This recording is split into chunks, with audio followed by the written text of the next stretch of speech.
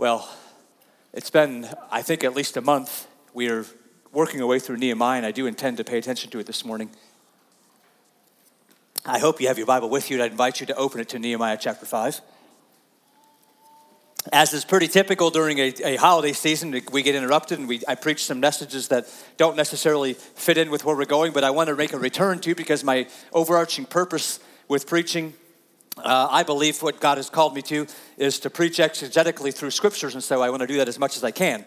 I do deviate, as you know, sometimes into topical kinds of things, but we are working our way through the book of Nehemiah, and this morning we're going to find ourselves in Nehemiah chapter 5. And before we jump in and read the text, I just want to make sure that you're back on board with what's happening. You're probably familiar with the story of Nehemiah, whether you've been here previously during the first 4 chapters that I've taught through here, or whether you just have an awareness of reading the Bible. But in Nehemiah, we're dealing with the great story, the grand story of the picture of God's redemption. And there's so many background kind of, or maybe not background. So there's so many sort of behind the veil kinds of things that we can learn about this story of God sending a man back after the exile of the people of Israel back into Jerusalem to rebuild the walls of the city. And there's a real, a historical, a literal, a physical necessity to what's happening in the story. So we don't want to pull away and just make spiritual applications of things that are happening for real.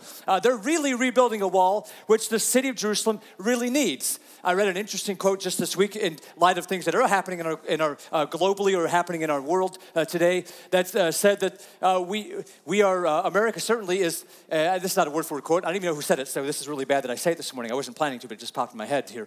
That we are poised because of how we are, how polarized we are, and how things are. We're poised to be plunged back very quickly to how things were in the Middle Ages. And that he made some comment along the lines of returning back to having sort of walled-in cities, which was a necessity, and much smaller little, I don't want to call them kingdoms, but much smaller little fiefdoms, if you know what that word is, that sort of exist around just because of how things are. And I don't say that as prophecy, please, at all. I don't even know if that's going to happen. It just reminded me of this, that there's a real physical need for Jerusalem to survive, to have a wall, to have something around it that protects it. We talked about that's what walls do, that keeps what's supposed to be inside, and what's supposed to be outside.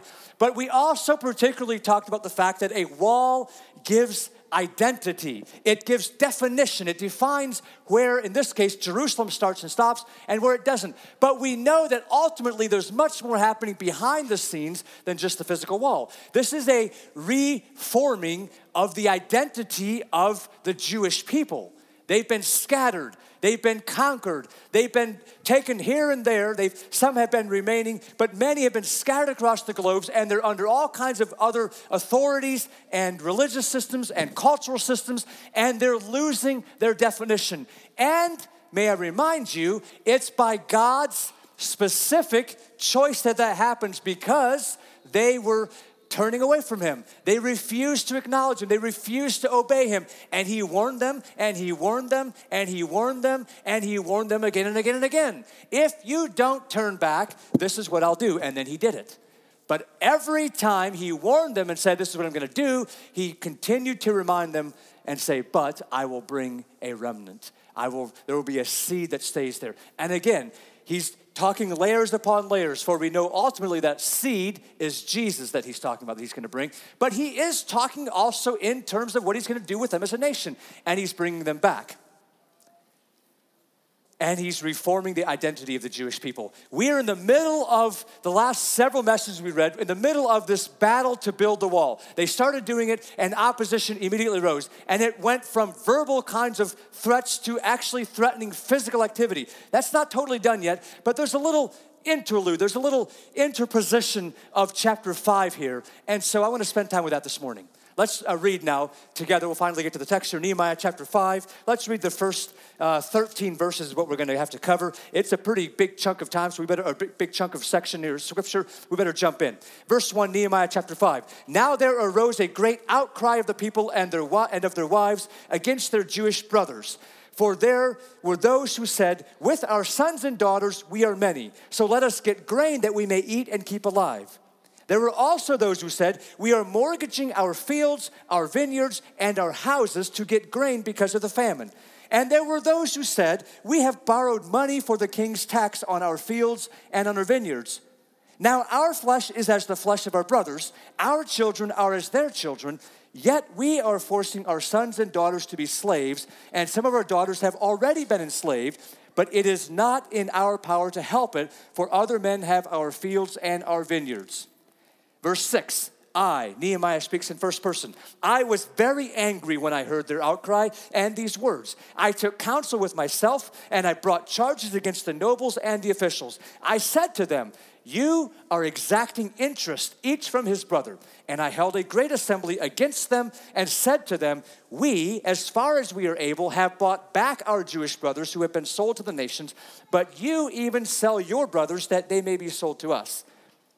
They were silent and could not find a word to say. So I said, the thing that you are doing is not good. Ought you not to walk in the fear of our God to prevent the taunts of the nations, our enemies? Moreover, I and my brothers and my servants are lending them money and grain. Let us abandon this exacting of interest.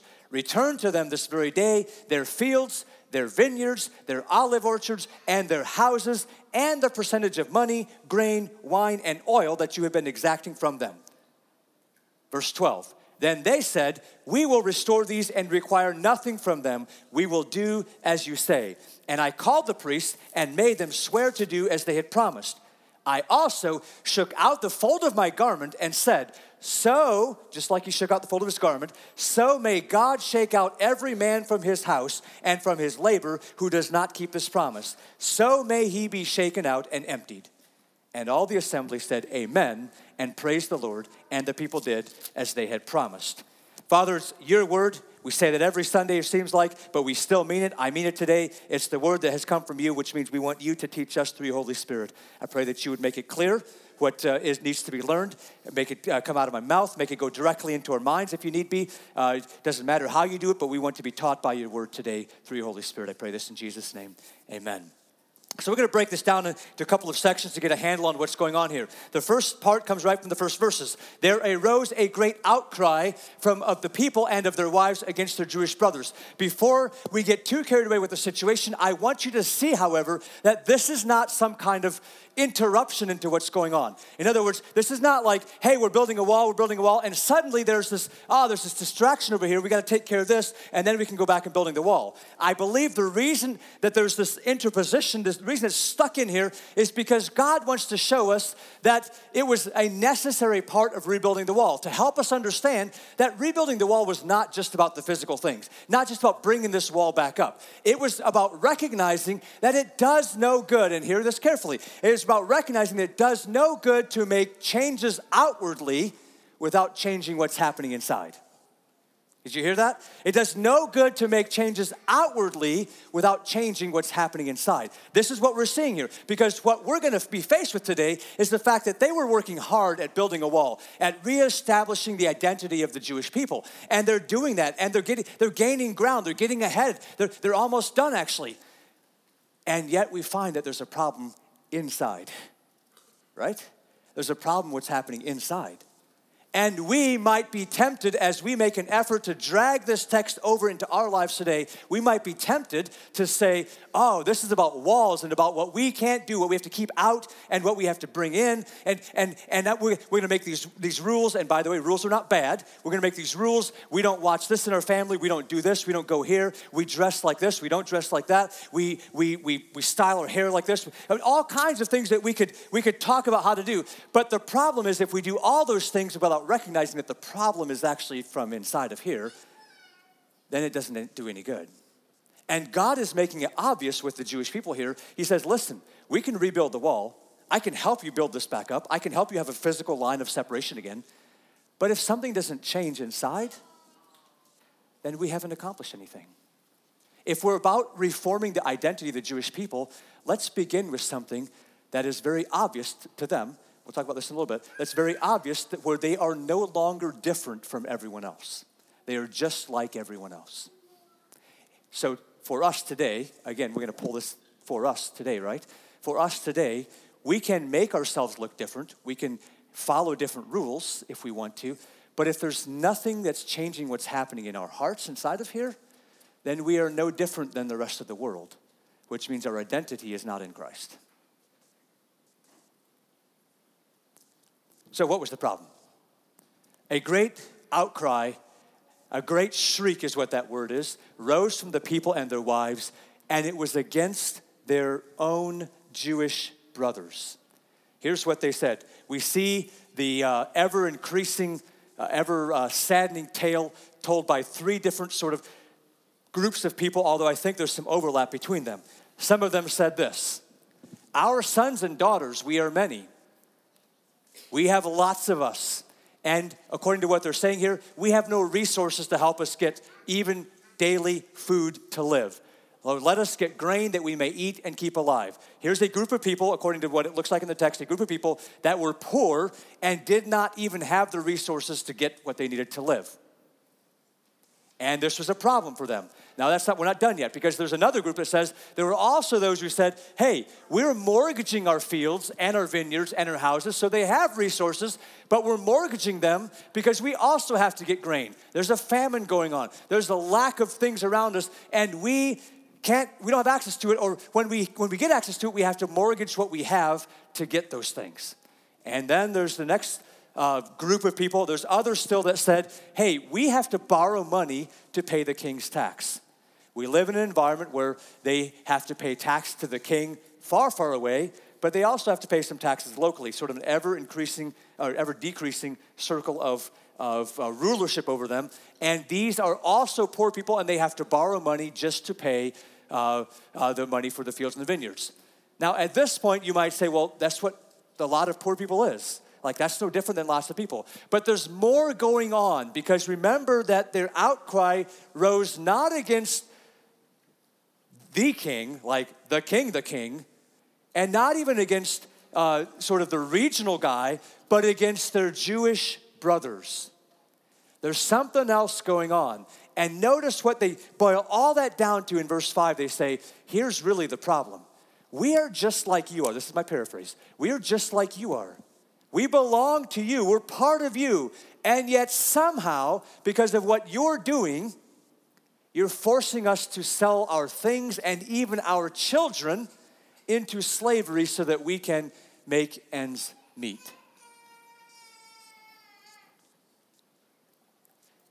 Now, at this point, I think it's helpful to kind of cheat ahead, because we look at the next verses coming and we understand that it's more than just that they were poor and they had all the stuff to pay.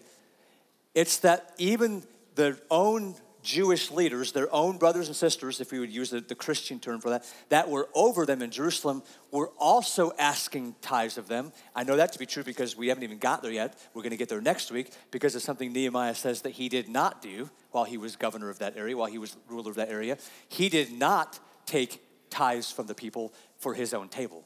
In other words, that was happening. By inference, we know that was happening. And on top of that, we know that there's this, we're going to get this in a little bit here, but there was this whole subject of that they were taking advantage, they were lending money, maybe if they had to those people, but they were charging them interest and putting them at a severe disadvantage. The real problem here, if I can just summarize this for you, the real problem here was that there was people that were in vulnerable positions, and their own people who were part of their own identified group of people, their own Jewish people, were, instead of helping them, were taking advantage of their vulnerability. Were taking advantage of their position. There were people who should have been on their side, and instead they were making sure that their own stuff was taken care of, that their own pockets were lined, so to speak. There were leaders, Jewish leaders, who said, it is in my best interest to align myself more with the foreign government that's in control of me than with my own people, because I want to make sure that this connection that I'm taking care of here, instead of saying, I need to take care of the people here.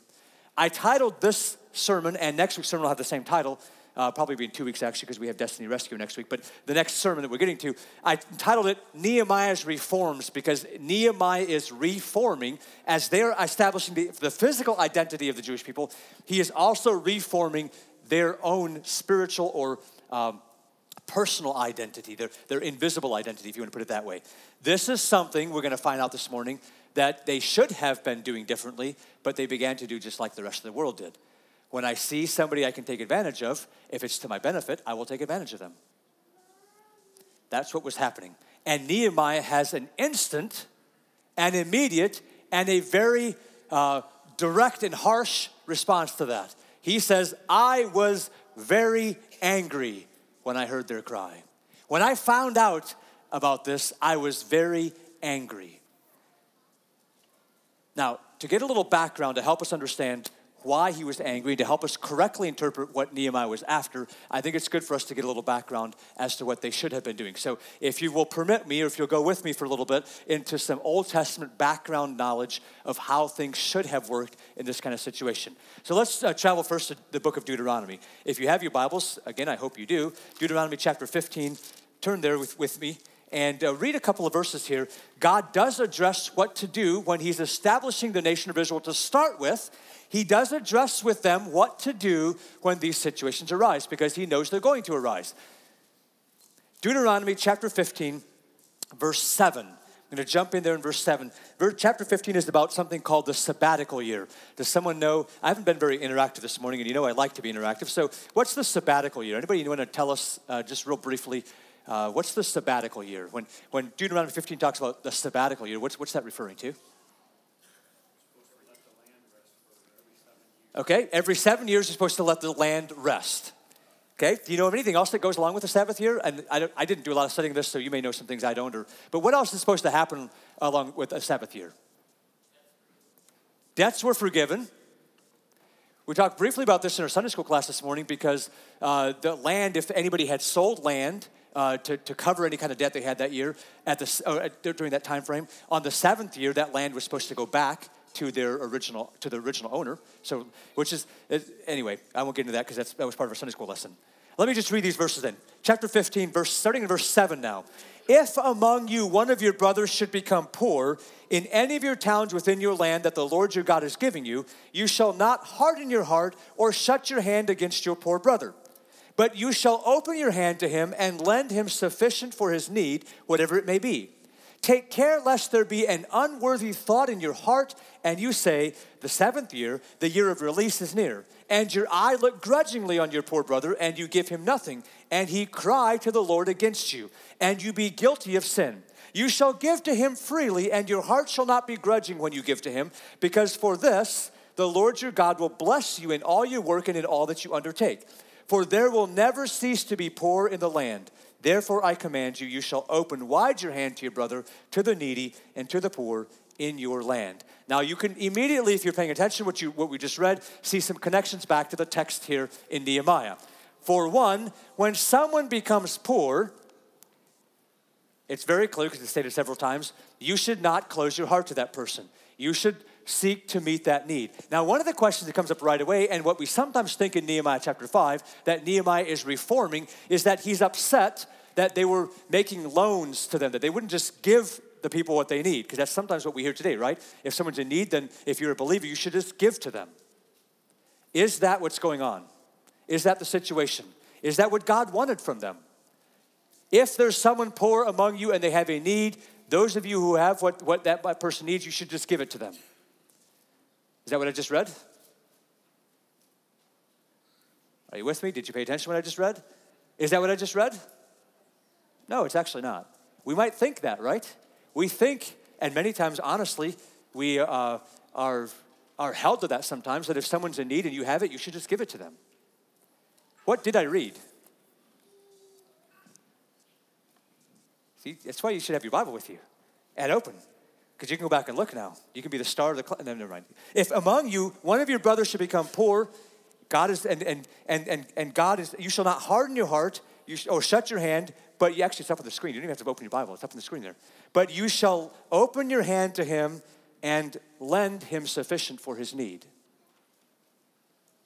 And he says, by the way, don't think about the fact that, hey, you know what, next year's a Sabbath year, so I'm going to have to forgive this, so I don't want to give him too much. He says, if he has need and you can fulfill that need, you should lend that to him. But it's a loan. I can already tell you that, maybe this isn't true for you, but for me, as I'm thinking through that this week, I think, we don't often operate that way. Again, we feel convicted that we should just give. We should just, if I have it and you need it, then you should just get it. But he doesn't actually say that, right? That's not what God said. And we know why that's true, by the way. We know that that destroys the dignity of the person receiving. We also know that that encourages them to not change anything, right? We also know that allows them to be in a position where it's called enabling, where they just continue to not do whatever they want to, and you continue to give over what you have. That's not the situation that's being painted here. You should not, however, close your heart up. You should not have unworthy thoughts inside of you. In fact, God says, if you're willing to do this, for this I will bless you. For this I will bless you. By the way, he says you'll never stop having poor people around, so you'll always be able to practice these principles. You're never going to have a shortage of that. Doesn't matter how we structure things economically, doesn't matter what you do, doesn't matter, you're always going to have those people. Now, by the way, let's get another look at this. Let's go to Leviticus chapter 25 this time. Again, this chapter talks about the Sabbath year. It also talks about the year of Jubilee. So let's just fill that gap in because I'm not going to read about it. What's the year of Jubilee? Okay, so every 7 sevens, there's a big reset, an entire year where all kinds of stuff happen. We won't get into that this morning, but there's a big reset where things shift back, land goes back, debts are forgiven, all kinds of things happen on the year of Jubilee. Now, by the way, it would be good for us to know that one of the reasons for the length of time that the children of Israel are in exile, who knows how God said, maybe I'll just throw that out there too. How did God decide how many years that the people of Israel were going to be in exile? Did he just pull a number out and be like, let's see, appropriate punishment would be, how did he decide how many years they're going to go from when they're in exile to when he's going to make this stuff start happening and send the exiles back and start reforming?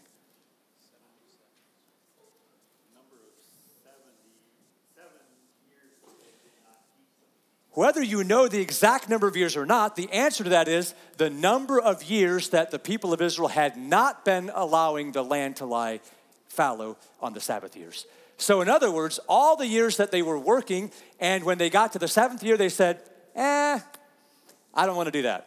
I'm not sure I'm going to get enough food next year. I don't really like letting go of my stuff. I don't like forgiving that debt. I don't like doing, so I'm just going to pretend it's not the 7th year. I'm just going to keep on going.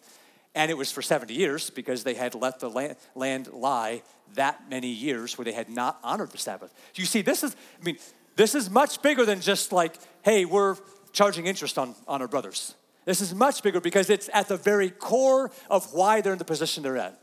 Because they refused to trust God and do things his way.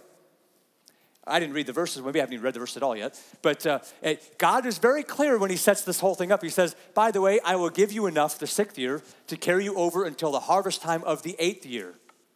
Catch that. I will give you enough the 6th year to carry you over until the harvest time of the 8th year, because that's how long you'll have to go before you will reap anything from your fields. That's called trusting in God. That's called not worrying about the fact that I'm going to go a year plus before I can raise any more food for my family or in my crops in my fields. I was going to read here, Leviticus chapter 25. The study's not on the Sabbath and the year of Jubilee, so I don't want to get carried away with that. Leviticus chapter 25, let's go down to verse 35. If your brother becomes poor and cannot maintain himself with you, you shall support him as though he were a stranger and a sojourner, which tells you how they were supposed to treat not only their own people, but strangers and sojourners. And he shall live with you. Take no interest from him or profit, but fear your God, that your brother may live beside you. You shall not lend him your money at interest, nor give him your food for profit. I am the Lord your God, who brought you out of the land of Egypt to give you the land of Canaan and to be your God. If your brother becomes poor beside you and sells himself to you, you shall not make him serve as a slave.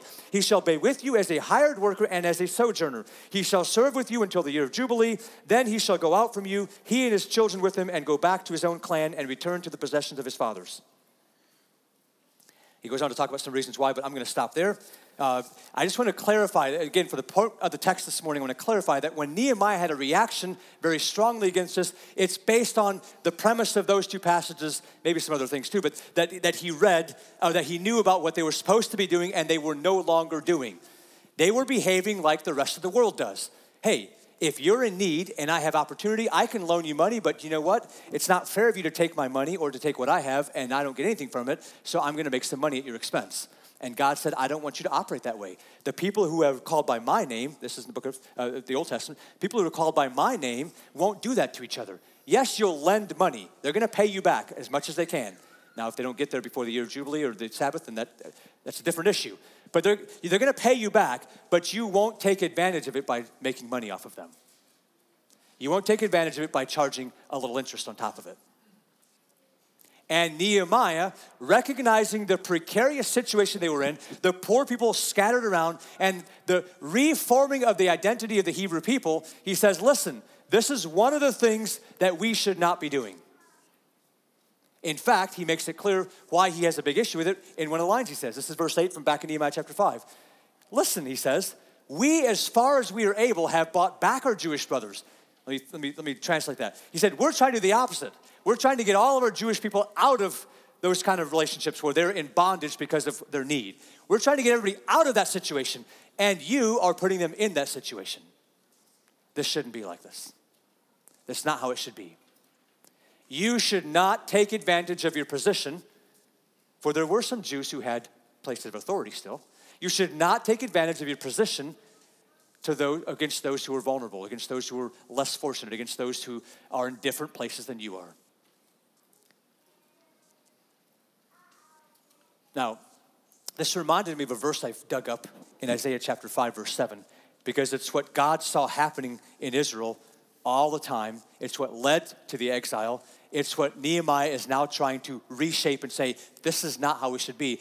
But it struck me because I thought, this, unfortunately, is a picture that we see sometimes in our world. But let me be a little more direct than that, because honestly, I'm not preaching to the world this morning. I'm preaching to the church. And sometimes we see this same thing happen inside our own walls, so to speak. Isaiah 5:7 says this, and he looked for justice. I should just read the whole thing because it makes it make a little more sense. Sorry about that. Isaiah chapter 5, verse 7. For the vineyard of the Lord of hosts is the house of Israel. That's how we know who he's talking about. The vineyard of the Lord of hosts is the house of Israel, and the men of Judah are his pleasant planting. And he looked for justice, but behold, bloodshed. For righteousness, but behold, an outcry. Now, I'm a little sucker for being a little nerdy, and so the problem is, this is good, but it's even better when you read it in the original Hebrew, because it's poetic. The emphasis comes out much more clearly. Let me show you what I mean. He says, behold, God, what he looked for when he planted Israel, when he tended that vineyard, when he said, here's my people that bring about my identity, I'm looking for mishpat, which means justice. I'm looking for justice to reign. But behold, in other words, but what I'm finding is mispah, which is violence or bloodshed or oppression. God says, I was looking for justice from the people that I was raising, from the people that took on my identity, but instead I found oppression. I found the opposite. He said, look, I was looking when I planted them, I was looking for tzedakah, which is righteousness, to be right with me. But behold, what I found instead is tza'akah, which is a cry or a shriek. By the way, the very same word used in Nehemiah chapter 5, verse 1, that a great cry arose from among the people. Have you noticed that theme? That actually showed up back in Deuteronomy as well. That when you take advantage of the poor, when you use your position and abuse it to take advantage of those who are less fortunate or are vulnerable towards you, when you do those things, there's a great cry that goes up to God. And God is saying, I was looking for justice, but I found oppression. I was looking for righteousness, but instead all I'm hearing is a cry because of that oppression, because of that injustice, because of the poor, the disadvantaged being taken advantage of. I made the comment, and I will stand by the comment, and I'd be open to having any conversation about that we may not see ourselves fitting in with the people of Israel in some of those things.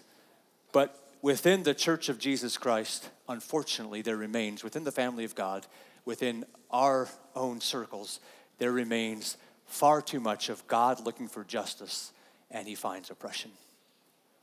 Of God looking for righteousness and instead he's hearing a great shriek because of those taken advantage of.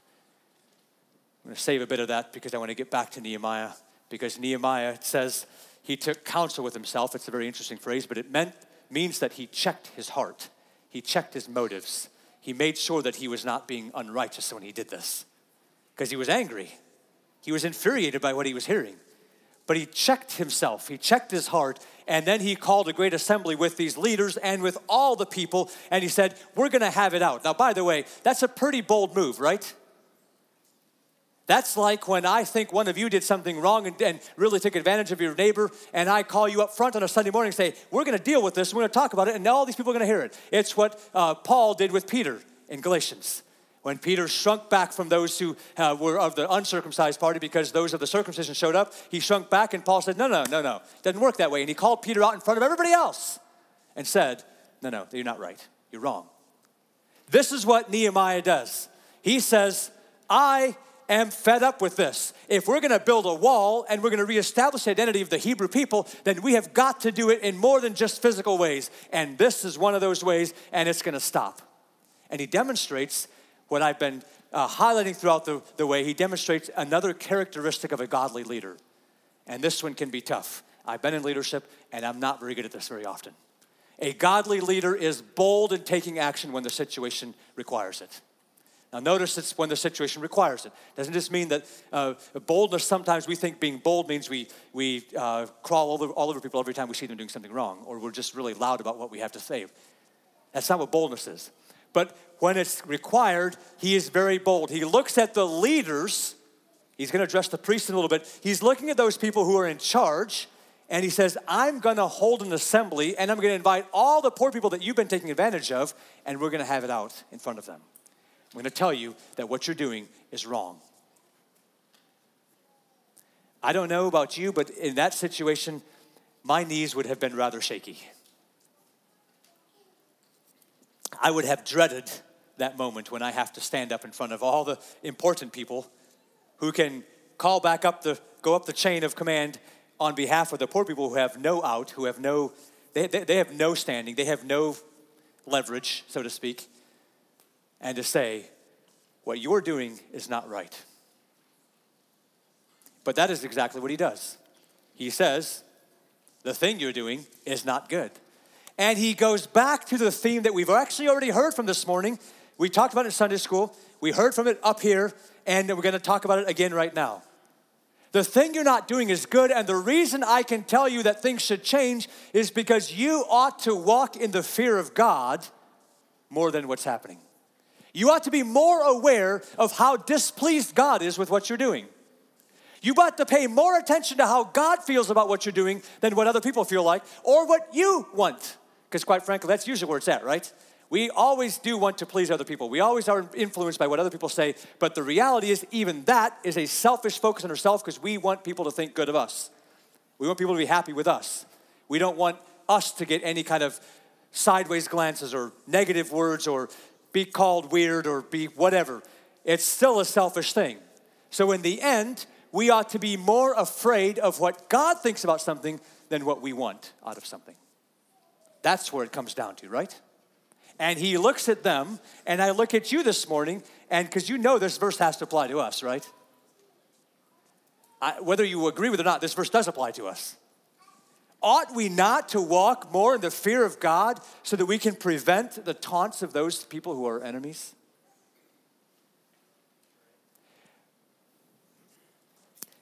This is the precise position that the Church of America finds itself in. Not walking in the fear of God and being despised by the world around us. We have made the mistake of thinking that we will get rid of that despising and that scorning by appeasing them, by joining them, by finding where we have things that we can talk together about, not realizing that it's the opposite that we should be doing. that we ought to be far more concerned about what God has to say, about what God is going to do, about what his opinion is, about what he asks of us. I suggest to you, by the way, it is a completely misguided notion to start with that we will get rid of the despising and the scorning of the world, because Jesus, I believe it was him that said that the world hates me, and if you follow me, then he will also hate you. So if our goal is to get rid of the scorn of the world off of us, then we're not Christians. We're not following what the Bible teaches. We've missed the aim of what it means to follow Christ. Furthermore, he follows up. I need to find my way to the end of this because there's some good stuff coming still, stuff that not just focus back on Jewish history. He follows it up by saying, we ought to walk in the fear of God. I'm going to tell you what to do. We are going to let us abandon, we're going to let go, we're going to free ourselves from this exacting of interest, and we are going to return to them this day. And notice he doesn't just say all the interest that you've collected, he actually says everything. Again, he is aware of the fact that they are in their punishment because they have not followed the rules that God has laid out for the Sabbath and the year of Jubilee. Which means he doesn't just say, hey, by the way, we shouldn't charge interest to each other, guys. So why don't you return the interest that you've taken from them? He says, no. Let's not stop there. Why don't you return everything to them? Why don't you give them everything back? Forget the whole thing. Give them all their land, all their vineyards, all their crops, all their money. Give them all back. Also, by the way, all the stuff that you have put on top of all the interest that you've exacted. Give it all back. I've told you this many times, by the way. I am sometimes blown away by the understated things of Scripture. Because I'm in my, I told you, I have shaking knees. I have this huge assembly of people. I have the leaders over here and all the poor people over here. And I'm the guy that's trying to get all this work out. And I'm visualizing this big tense scene. And guess what it says? What do? They don't say anything. Except for the very end, they say, we'll do it. We'll restore these and require nothing from them. We'll do as you say. Don't you love when God is involved in things? Making what seems to be impossible, possible? We'll do it. I don't know. I obviously don't know. Maybe someday we'll have the privilege of talking to Nehemiah and asking about this day and this situation. But if it would have been me in that place of Nehemiah, I'm pretty sure I would have, like inside, maybe not visibly very much, but I'd have been like, are you kidding me, God? Really? Like, that's it? But Nehemiah doesn't stop, right? Because he calls the priests out, and this is a very important step because they are the spiritual leaders, and they are the ones who will stand as judges if any case arises. They're the ones that are going to decide between a case, between a poor person and a person. If there's ever any outcry that says, hey, they're not being fair to me, or they did this and they shouldn't, they're the ones that are going to stand there. And he looks at them and he says, you likewise, you promised that this is how it's going to be from now on. And they do. By the way, when they're doing these kinds of things, they're sitting down, not standing. I was standing, but they're sitting down because as he does that, he stands up and they're wearing a chiton. Well, that's the Greek word for it, but they're wearing I can't think of an English word for it. A big long garment, and you know what people wear like that. And he has the lap thing there, which is where they put things. And he adds a visual. He's good at doing object lessons. He adds a visual to what he's saying. Here's what he does. He stands up and shakes that thing out, and he says, "As I'm shaking this out, so may God shake out every one of you from your house and your labor." Meaning, may your house become empty, and the work you do may it not provide for you if you're not going to honor this. So may God shake out every man from his house and from his labor who does not keep this promise. So may he be shaken out and emptied. It's kind of the opposite of a blessing, right? It's kind of you guys said it, now may God hold you to it. And this is what's going to happen if you don't. You understand that he is taking care of what's invisible, what's behind that wall, what's inside here. He's saying, your hearts cannot long for gain, for taking advantage of those less fortunate, for despising the poor. God has a heart for the poor and the needy. He's a father to the fatherless. He places the fatherless in homes. He has a heart for them. I can tell you, it is easy as middle-class American Christians, it is easy for us to be pretty jaded about the poor. And it's not all misplaced, by the way, at least the thoughts we have. But for me, and I don't know where you're at on this kind of stuff, and I don't know that I'm at the end. I don't know if I have drawn any conclusions or have any sort of statements about that. But for me, it appears to me to be a scenario where I think we are not always in step with the heart of God. It's far too easy for us to dismiss the disadvantaged and the poor. It's far too easy for us to look down upon them. It's far too easy to look much more out for our wants than their needs. It's far too easy for us to stay in our safe little environments where we have everything we need, and if I don't step outside of that, I won't be aware of it and I won't have to feel bad about it.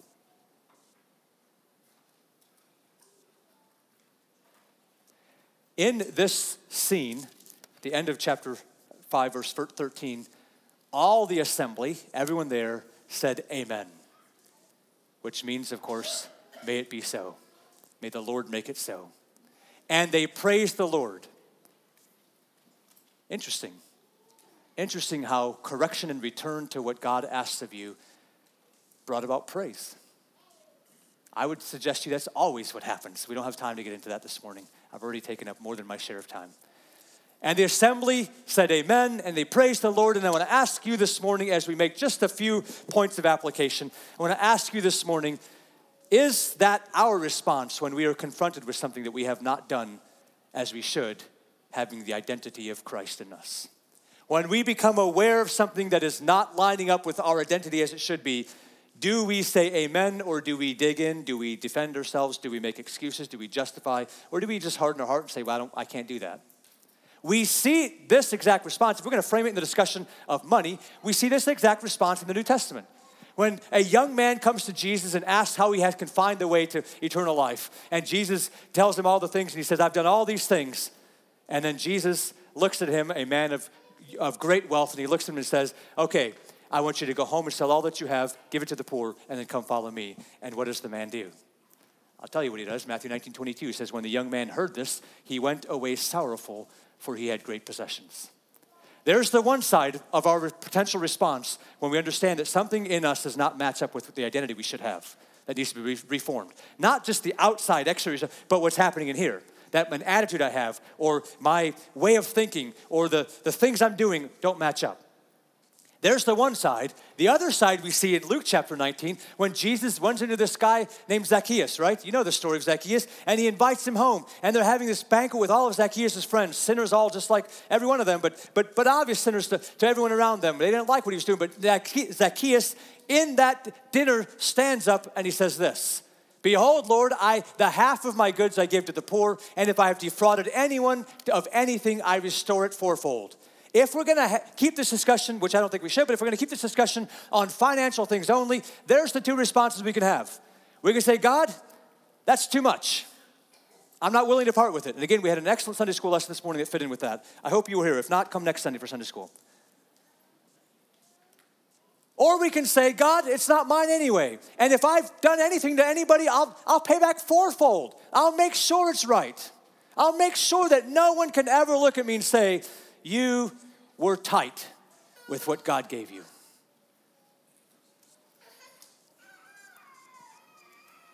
But friends, as you well are aware of, this discussion is not just restricted to things of money.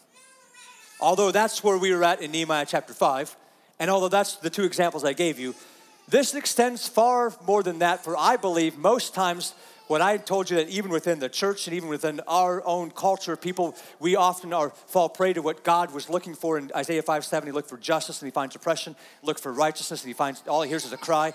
More times than not, that is not in money, but it's in some other way where we hold our position and take advantage of those that are vulnerable. I'm trusting that the Holy Spirit can make application for you. But there are plenty of times when people just can't seem to get it right. They just struggle with following the Lord. And there are plenty of us who have been so right in all of our lives so long, and we just hold an air of superiority over them. Like we get it right and you can't ever quite get yourself scrubbed up before God. That's what these verses are talking about. That's the identity that God does not line up with the heart of Christ. There are plenty of times when we speak scornfully of each other. Brothers and sisters in the body of Christ, and we speak critically or scornfully or negatively about each other. That's what this text is about. I mean, Nehemiah is talking about money, but that's what the heart of what he's talking about. The heart has to change, that those that we think are far below us, and we're somewhere up here, that we use that as some kind of leverage. When God is looking for justice, he finds oppression.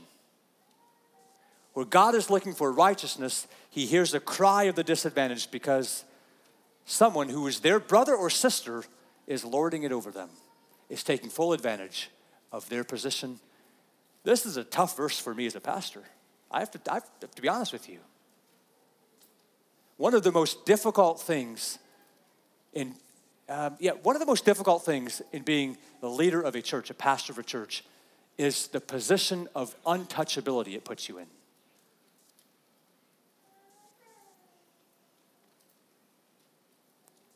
It's not true, by the way, that I'm untouchable, but many times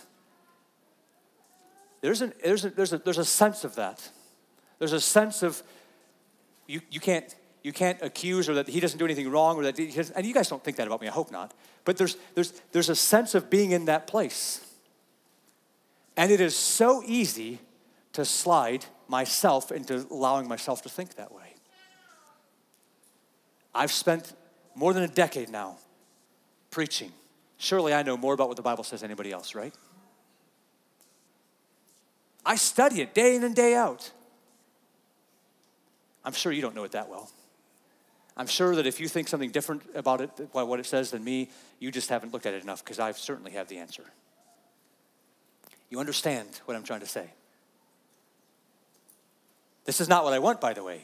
I'm choosing to give you an example from my own life so that you hopefully can apply it to yours, of how it's easy for us to use our position or status or place we're at or whatever we have, and to use it in a way that is unfair towards those who are disadvantaged.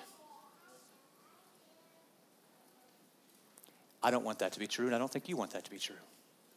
It's part of the reformation, the reforming, the redefinition, the reestablishing of the identity of the Church of Jesus Christ, of the people of Jesus Christ, of the family of Jesus Christ, of the person of Jesus Christ. It's what this entire study of Nehemiah is about. It's not just about building walls, keeping bad stuff out and good stuff in. It's about recognizing that unless our hearts change, the wall won't do a bit of good. Jesus said those words, right?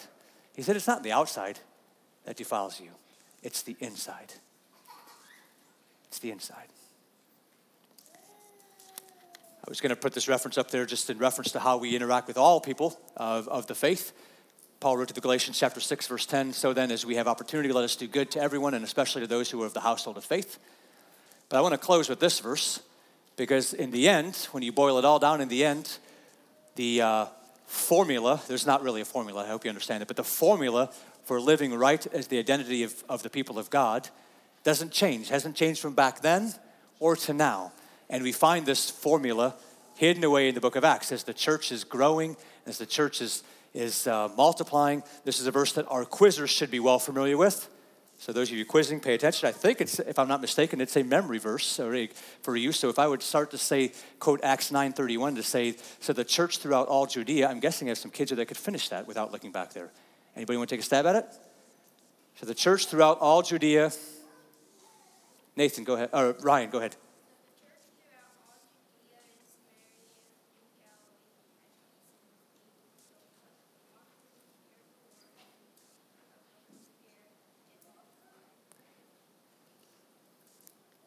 Did you get it right? Very good job, young man. The church throughout all Judea and Galilee and Samaria, I think you had those two backwards, but it doesn't really matter, had peace and was being built up. And here's the key where I want to bring this verse out. Because they were walking in the fear of the Lord and in the comfort of the Holy Spirit. You see how that works together? In the fear of the Lord and the comfort of the Holy Spirit, and in doing so, the church multiplied. The formula, again in quotes, that God has given to us to be people of the church is this: to walk in the fear of the Lord. And when that happens, then we can experience the comfort of the Holy Spirit, how he reminds us of what God has done for us. By the way, I would tell you that if you're trying to find the comfort of the Holy Spirit without walking in the fear of the Lord, you will not be very successful. Because until you have an understanding of who you are and what you deserve before Christ, you will not be comforted by the Holy Spirit at what God has given to you through the salvation of Jesus Christ and the sealing of the Holy Spirit himself. So walking in the fear of the Lord and in the comfort of the Holy Spirit, that is how it's meant to be. Let's pray. Again, thanks for your patience with me this morning as we went a bit over time. God, we thank you for your word this morning. We thank you for the way that it speaks to us and reaches back through the years of time, the way that we can read about things that are happening so many years ago in a physical sense, and yet those verses, those words off that page get pulled over by the Holy Spirit into our lives today and help us to see. They help us to see maybe some good things, but they also help us to see places where we haven't walked very faithfully with you. And Lord, this morning, may our hearts as individuals, as families, as a church body, may our hearts be like the people that we read about today in Nehemiah, that when you may have revealed something to us that has said this is not quite how it should be in your life, whatever that may be, no matter how big, no matter how small, no matter how in between, no matter how much we think it has significance or not, may we say yes, amen. May we abandon that. May we turn away from that. May we restore to the best of our ability anything that may need to be restored with anyone else. And may we say yes, amen. More than anything, Father, I pray this week that for those who say yes, amen this morning, for those whose hearts are ready and obedient and want to be right with you, that don't want to have the outcry come, but they want righteousness. They don't want to have oppression come out of their lives, but they want justice. For those that are in that place that want to be hidden in Christ with the identity of Christ, for those, I pray, God, that this week we may walk in the fear of the Lord and the comfort of the Holy Spirit. We believe that's what you've given to us, to be found faithful to you. So we want to be obedient. Yes and amen. Thank you, Father. I pray this in Jesus' name. Amen.